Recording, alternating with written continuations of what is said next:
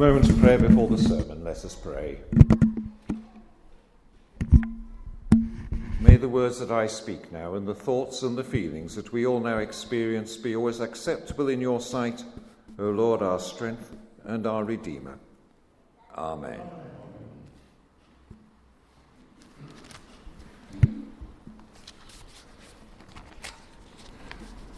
That reading that we just heard from 1 Corinthians, the first reading we heard this morning, is always, I think, the greatest proof that St. Paul was the first Methodist. Did you notice it? Did you notice what he was saying as he sent greetings?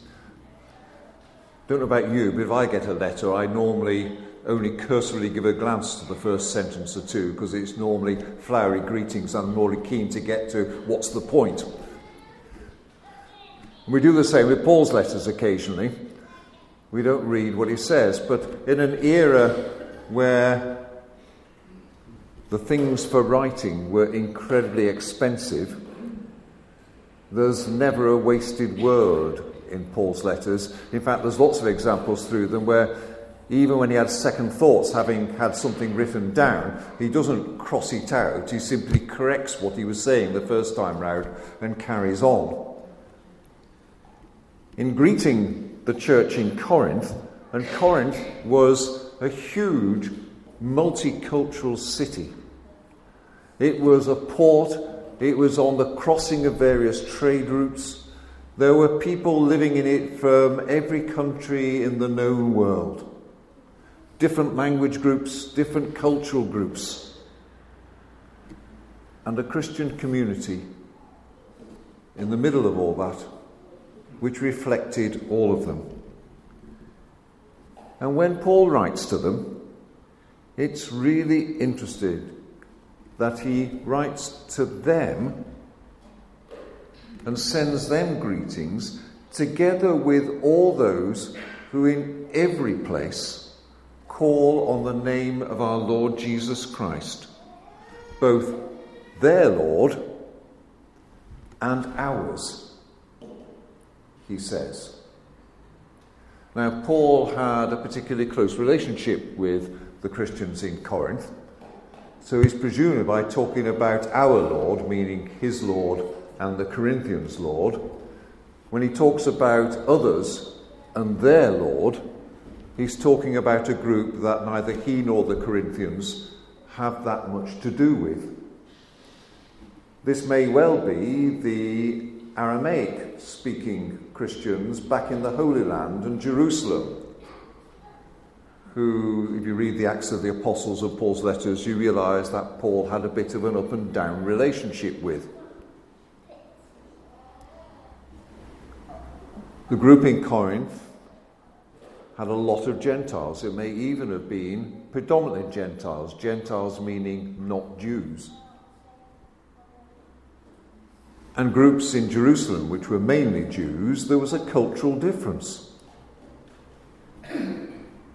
So Paul is writing to the people in Corinth and saying to them, the greetings of God are for you, but they're not just for you. The blessings of God are for all those who call on the name of the Lord, because the God of that group over there, the Lord of that group over there, is the same God and Lord as the one we know. Now, if you want a good description or a biblical justification for connectionalism, there you are.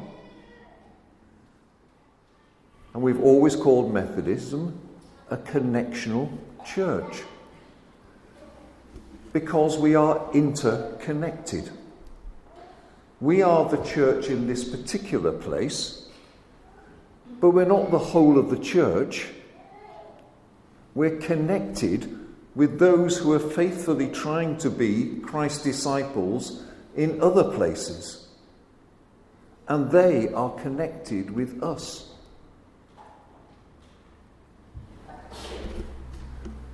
One thing that I found I increasingly had to do as I was going round the districts and the circuits as president of the conference last year was I increasingly found myself drawn into having to say to people in this place, thank you. Thank you for trying to be Christ's disciples in this place. Thank you for carrying on through all the successes and the failures, the ups and the downs. Thank you for seeking to worship God and sharing God's mission as disciples of Christ in this place. Because I rapidly came to see that for a people who emphasize grace, we're sometimes rubbish at gratitude. We're not very good at saying to each other, well done, thank you. We're not very good at being interconnected. And yet, in the United Kingdom, or in the area of the United Kingdom that the Methodist Church of Great Britain covers, because Northern Irish Methodists are part of the Methodist Church in Ireland, with Methodists in the Republic. But most of our congregations are below the size of where they could continue to exist if they were completely autonomous and independent. Most of our congregations would have folded if they were completely on their own. We still have a Methodist presence as our part of Christian presence in most reasonably large communities in the country. And we have that because we're all in it together.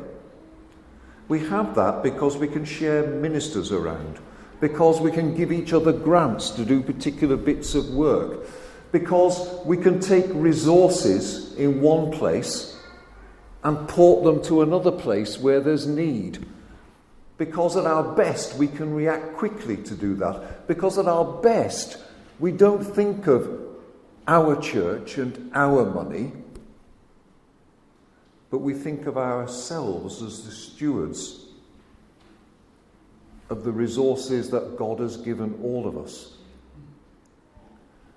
Underneath the Methodist Conference, you are responsible here for good stewardship of the resources that your predecessors in the past and other parts of the church have given you. We are interdependent.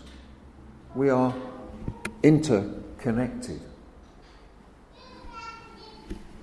We are interconnected through the way we do things for each other and share resources for each other, and that involves receiving as much as giving. If you're only givers, you're rapidly going to become impoverished. We are givers and receivers of grace and of resources. And the way, of course, that we're really interconnected is in prayer. I deliberately started the service by sowing the seed of the idea that when we pray, many of you may use the Methodist Prayer Handbook. The Prayer Handbook, about a month ago, 27,000 copies of that have been sold already this year. And we're still over 200,000. So that's about 1 in 8 of our committed members has bought one. But in the Prayer Handbook, which enables us to pray for Christians in other countries and Christians in other parts of our country, if that is only us praying for them without recognizing that those people are already praying for us, that this is mutual, that we are being prayed for, and knowing you're being prayed for changes things. People often say when they're in deep distress or illness, just knowing other people are praying for them doesn't necessarily bring about a miracle, but it makes them feel held in the presence of God. And when we pray for the rest of the church, we open ourselves to the fact that the rest of the church is praying for us. And we are enriched by that. To the church of God that's in one place, together with all those who in every place call on the name of our Lord Jesus, both their Lord and ours, grace and peace, says St. Paul. He also said something else very interesting in that thing, because he said to the people at Corinth, he calls them sanctified. He says that they have been made holy. That's what sanctified means. He says that they've been made holy, but then in the next breath he says they're called to be saints. They're called to become holy. And in that, there's another classic Methodist emphasis, that becoming a disciple, becoming a child of God, becoming saved, is not a one moment for all time change. It's not the end of something. It doesn't simply move you from that category of people, the unsaved, to that category of people, the saved. It starts you on a journey.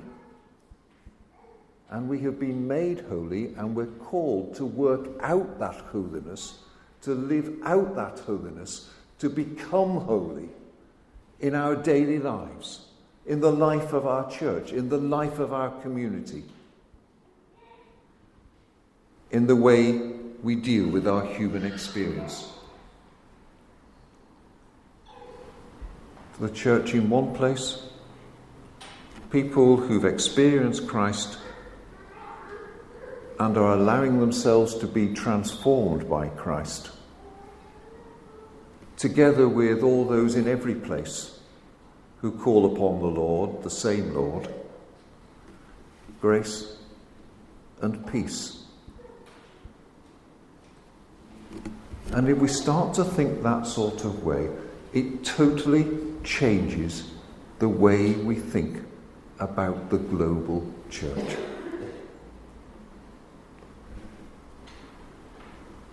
We could do a wonderful exercise if I got to know you well and you began to trust me. Well, I could start to ask you questions. If you hear the word missionary, what do you think of? And scratch most white English people. Somewhere, though we don't like it, somewhere still deep in our psyche is the idea of people going to benighted, uncultured, uneducated lands where people are ignorant in order to tell them what they don't know, but we do, and to run the risk of being put in a cooking pot. I'm deliberately caricaturing it. But I grew up in Sunday school being given those messages. Somehow we have to pluck that out of our psyches. It never was true. It was the way we like to think of it. And it certainly isn't true now. One of the strange things about electronic communication and the internet and everything is that what's happening in a village in Ghana, if you have relatives of the people there in your congregation, can be more real to you and closer to you than what's happening in the next chapel in your circuit. People you never visit or see. Somehow electronic communication brings everything a lot closer. The danger of that is it means that everything can equally become more distant and far away.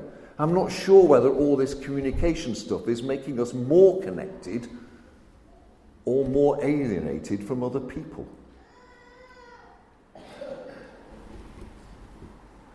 certainly in church terms. But it is a wonderful tool that could enable us to feel and be more connected with what's going on. And at times when people in other countries have struggled to be the church, we have sent them resources of money or people with skills. But there's lots of places in this country where our congregations are struggling to know what to do with people from different languages living in their area, people from different cultures living in their area, people, Christians of different cultures, or people of other faith of different cultures living in their area.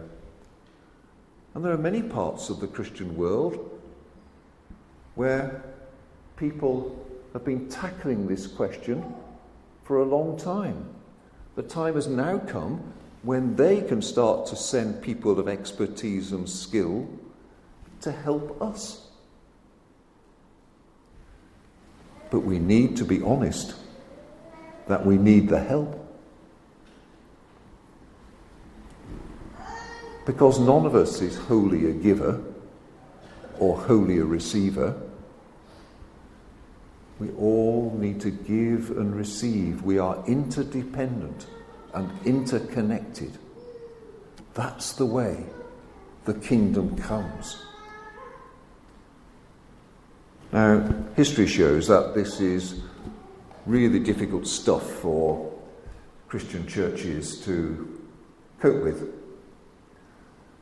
We're much happier going off in a group on our own because we don't like people in other churches. We're much happier thinking then of all sorts of excuses why we're better on our own and we're right and they're wrong. One of the things about Protestant Christianity, I don't know if you've ever noticed, is it's great at splitting.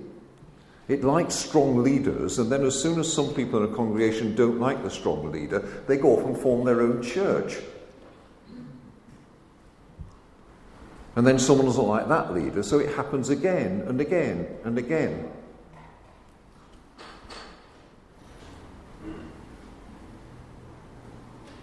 That has been a problem throughout Christian history. A Methodist minister, one of the leading theologians in the world in the 20th century, dealing with ecumenism, Professor Geoffrey Wainwright, a British Methodist minister who served a lot of his time in America, always told a wonderful story at the start of classes with first-year students training for ministry who came from different traditions. And it would be this. He said, of course, at the beginning, the Christian church was wonderfully united in mission. Just look at the Acts of the Apostles, and you'll see how much they loved each other. If you know the Acts of the Apostles, you'll have spotted he had his tongue in his cheek straight away. And everything went on all right for a long time until eventually those people who spoke Latin couldn't cope with those who spoke Greek, so they separated, which left just the Latin speakers as the true Church of Christ. And everything went on all right for a bit until in the Reformation, the Roman Catholic Church refused to accept the insights of the Reformers, which left just the Protestants as the true Church of Christ. And then, sadly, the other European countries insisted on being European, which left just the Church of England. And the Church of England then refused to accept the mission of the Wesleys, which leaves the Methodists as the true Church of Christ. And his point of telling it like that, of course, was it turned the tables, because lots of people do tell that sort of story, but with other people left as the true Church of Christ. It might be some people because of their doctrines, or some people because of their Pope. But we're all in this together, able to recognise that people of different history and experience and culture and background can be servants of our Lord as much as we can, And actually that we can enrich each other by all those things, rather than diminish each other by them. But the tendency to hive off into just your own tiny group and impose that on everybody else, and if they don't like it, they can join you. We go out on mission, we want people to join us, providing they get changed and we don't. And yet if new people come and join you, that's going to change you, hopefully by enriching you.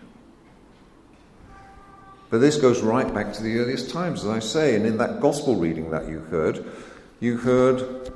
the tense of it. Those central chapters of Mark's gospel again and again come back to a theme of what does it mean for Jesus to be God's anointed agent, Messiah, and Son of God?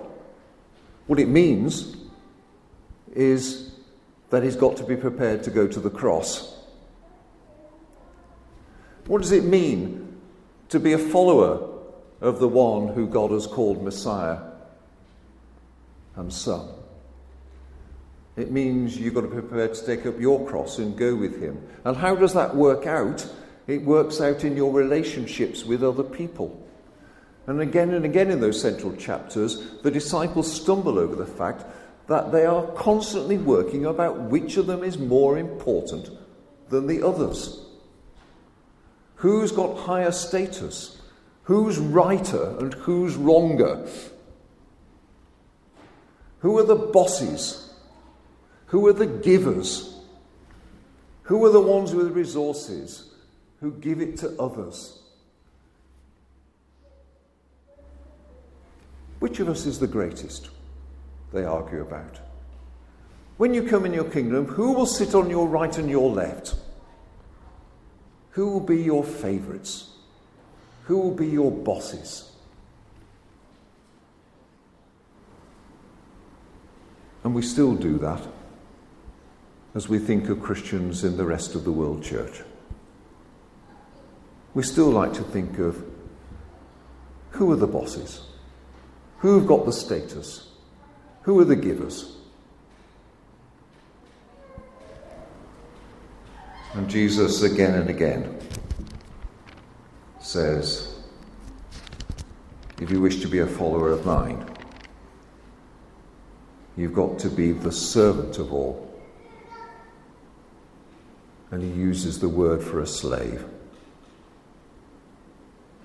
You've got to be the servant of all and the slave of all. And we do that within a world church. So I would beg you to become conscious, to inform yourselves of what's happening throughout the world church. To become conscious of it and aware of it and informed about it and to pray about it. Because you're part of it. And they are part of you. And in fact, we shouldn't talk about them. Because in Christ, we are all us. Amen.